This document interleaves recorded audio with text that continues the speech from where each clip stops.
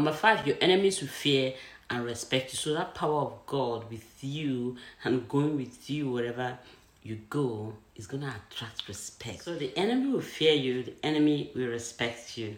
Recall that the demons feared Jesus and they respected Jesus. Jesus will give them command and they will be forced to obey. So that's how it's going to be with you. They're not really respecting you because it's you. They're respecting you because of Jesus. They're respecting you because of the power of God that is upon you. Remember, we're talking about when the glory of God comes upon you, what will happen.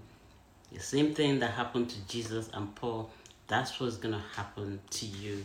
They will have no choice but to flee.